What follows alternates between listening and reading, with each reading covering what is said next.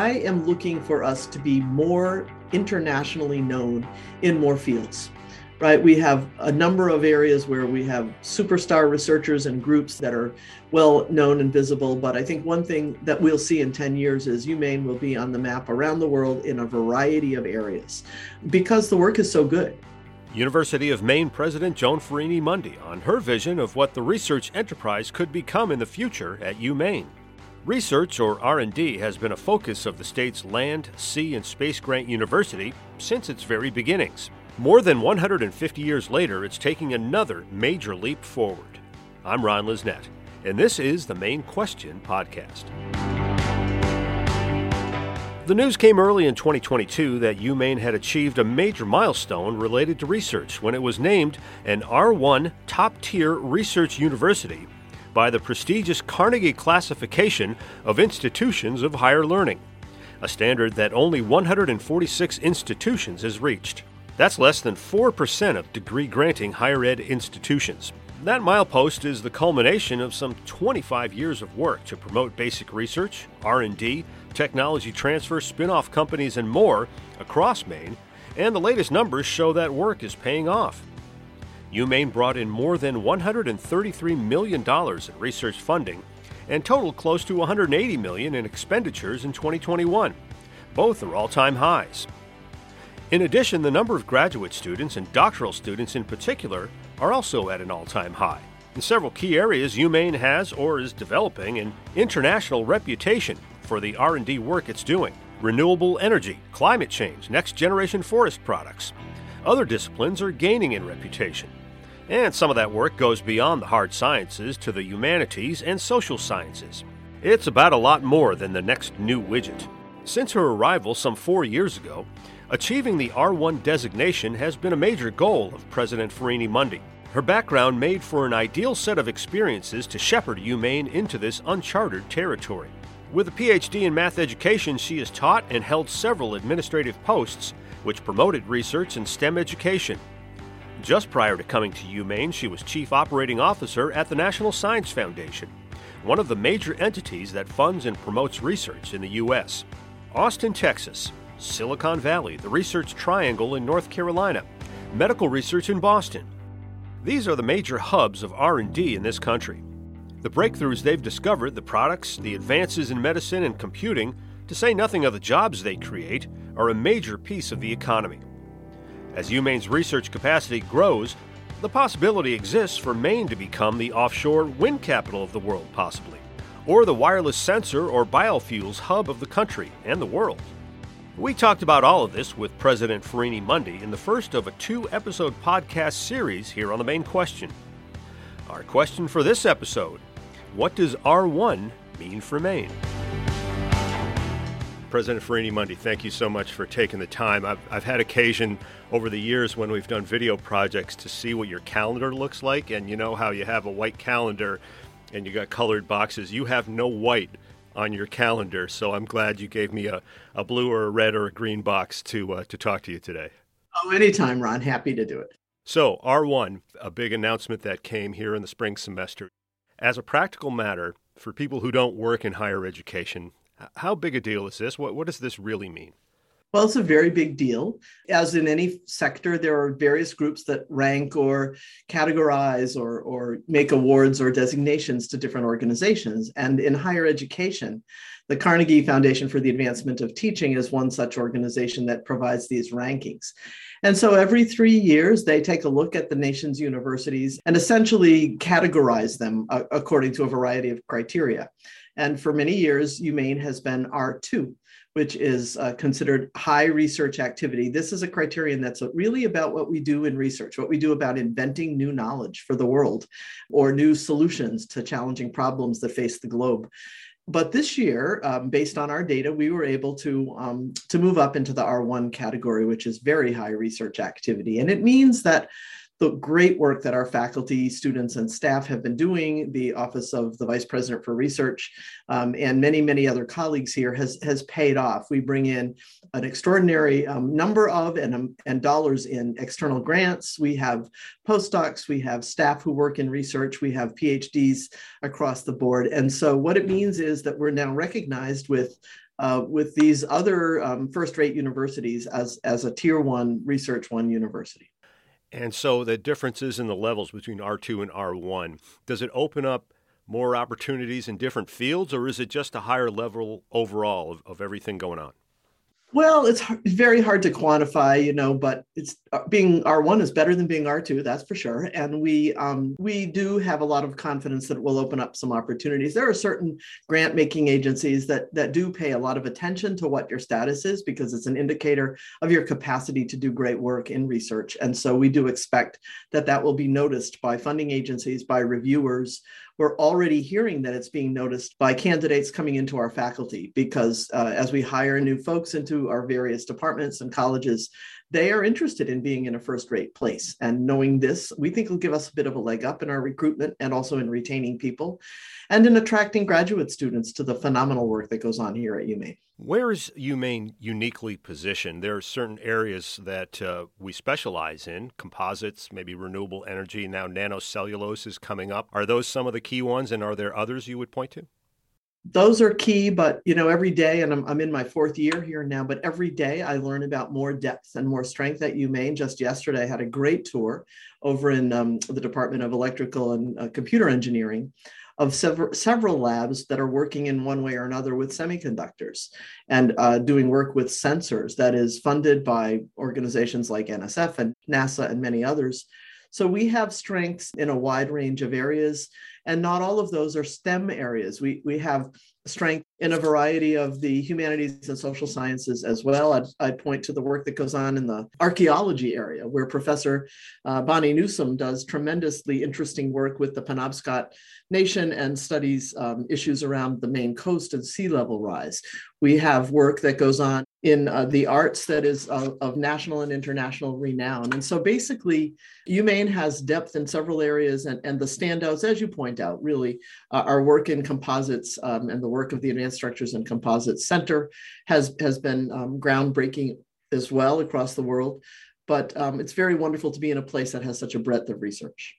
And as you look at those niche areas where we specialize, how do you go about leveraging those? Does extra focus go to those areas to really up our game in those areas? So one thing that's interesting about the areas that we've already mentioned is that every one of them is interdisciplinary.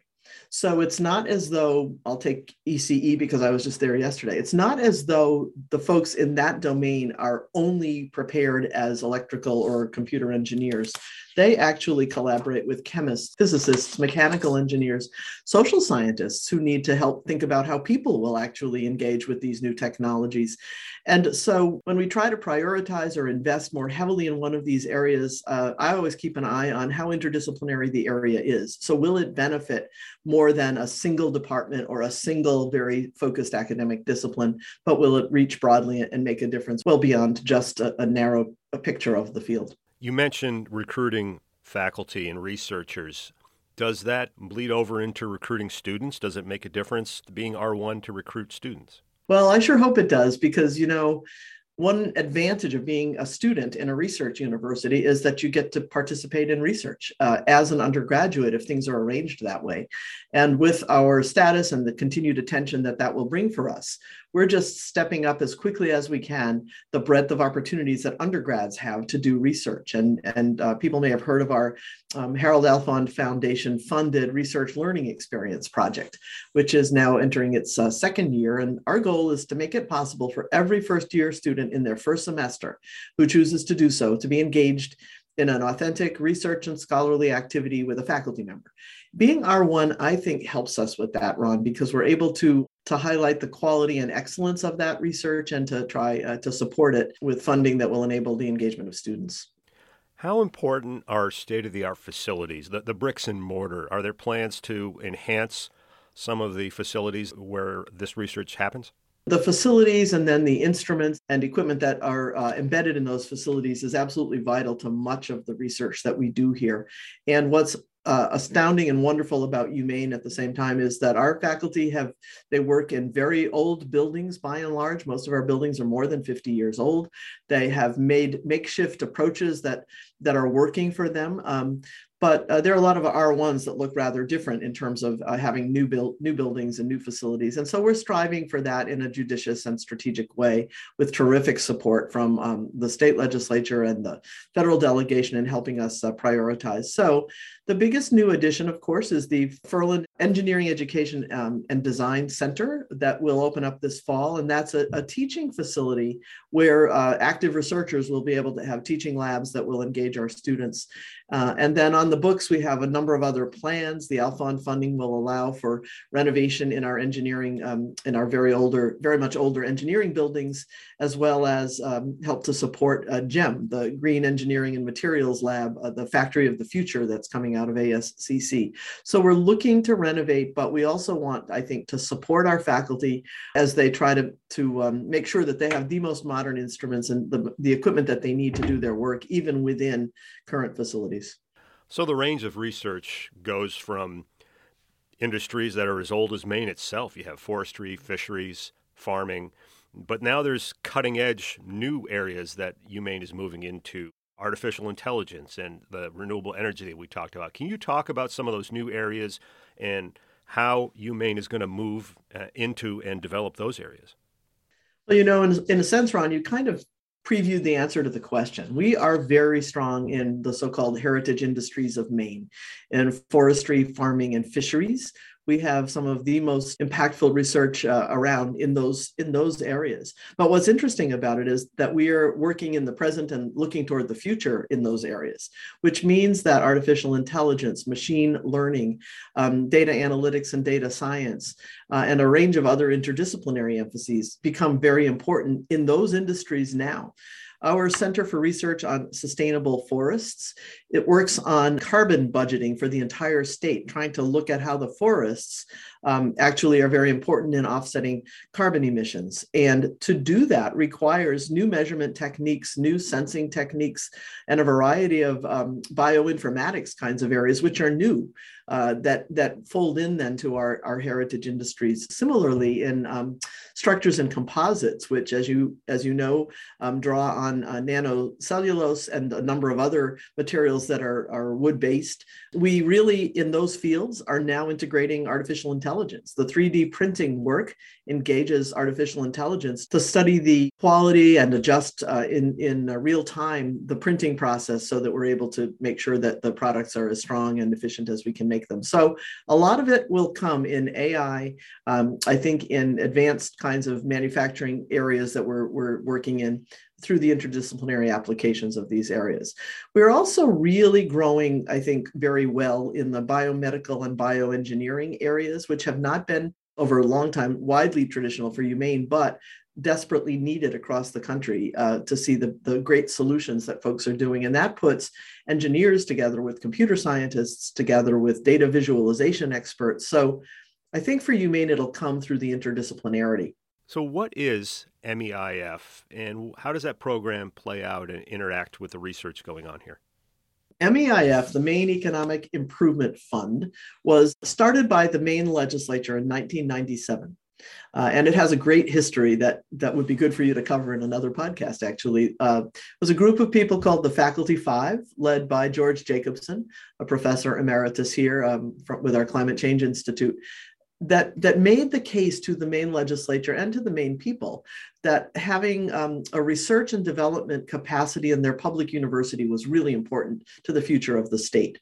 Maine is not a state that has a lot of industries here that do research and development within the state, as opposed to, say, Massachusetts and California and others, where the R&D shops of major companies are based in some of those states. Maine doesn't have that, but we still have industry that needs R&D. It needs proof of concept testing. It needs design of devices and materials. It needs support from scientists, engineers, and researchers. So the Faculty Five made the case to the legislature that a standing investment from the legislature to the university system could actually in a sense, boost and catalyze the kind of capacity we would have in the state.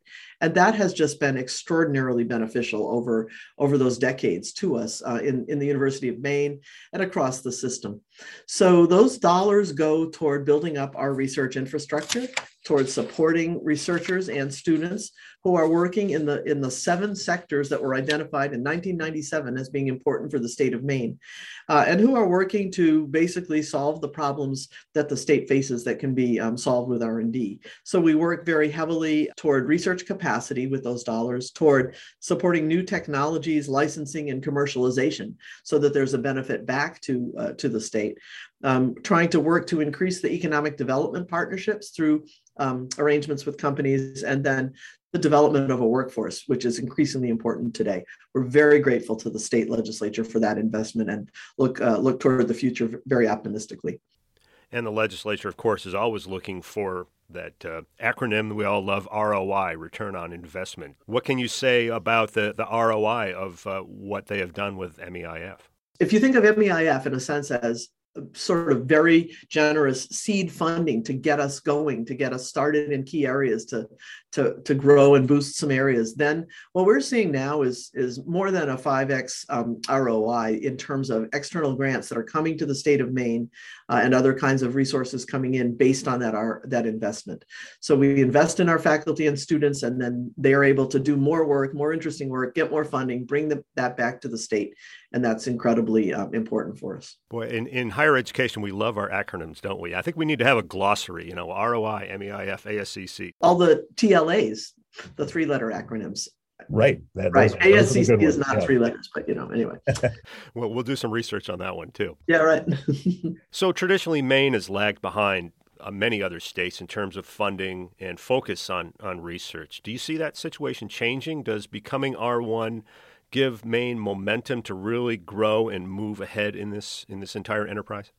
I hope so. I think we have to be strategic about how that happens. The Faculty 5 worked with the legislature in 1996, 97. We're talking about how to bring to the present, really, the argument again for why R&D is important for our state, why it will matter particularly for the development of a talented workforce to be the next generation of innovators and leaders in Maine. And to do that development, one needs to have the R&D going on so that the students can work and learn in those environments. So I do think that it will help us sort of move toward a stronger state investment in general. If you add up what comes from every place, you add up what comes from state resources, from the private sector, and what the university itself invests. We'd like to see the R&D investment as a percentage of the GDP in the state go up. And that's been a goal of a number of organizations for years in Maine, because it's a signal of a healthy economy. And we know there's much more that we can do in Maine to get there. We're talking about 25 years that this effort has been underway, but in so many ways it's just really getting started. So what excites you most about the future? Where do you think we'll be 10 years down the road, realistically, if this all goes the way you hope it does? Well, I think we'll just keep growing in our research, in the grants that we're achieving, as well as, the spending that we're doing in research. I am looking for us to be more internationally known in more fields, right? We have a number of areas where we have superstar researchers and groups that are well known and visible. But I think one thing that we'll see in 10 years is UMaine will be on the map around the world in a variety of areas because the work is so good. The second thing that I think is a distinction potentially for us, and we're starting in on it with the RLE, is that students who come to the University of Maine, I'm hoping in 10 years, will be able to say, I walked away from that institution ready to understand what it means to use research to improve quality of life for all of us, to improve the efficiency and productivity in a company, to create new inventions and new devices that can help save the world. I think our students will be those people because we're a place that will integrate our research mission with our teaching in new ways and on the topics that matter to this generation and those coming along, to sustainability of the planet, to inclusion, to being able to be part of a better world. So I want us to be that place, and we're on that path. Exciting times indeed. Thank you so much for sharing your time with us. It was great, Ron. Thank you very much.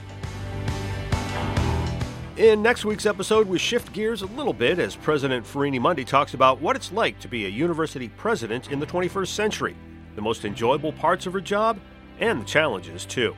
You can find all of our episodes on Apple and Google Podcasts, Spotify, Stitcher, and SoundCloud, UMaine's Facebook and YouTube pages, as well as Amazon and Audible.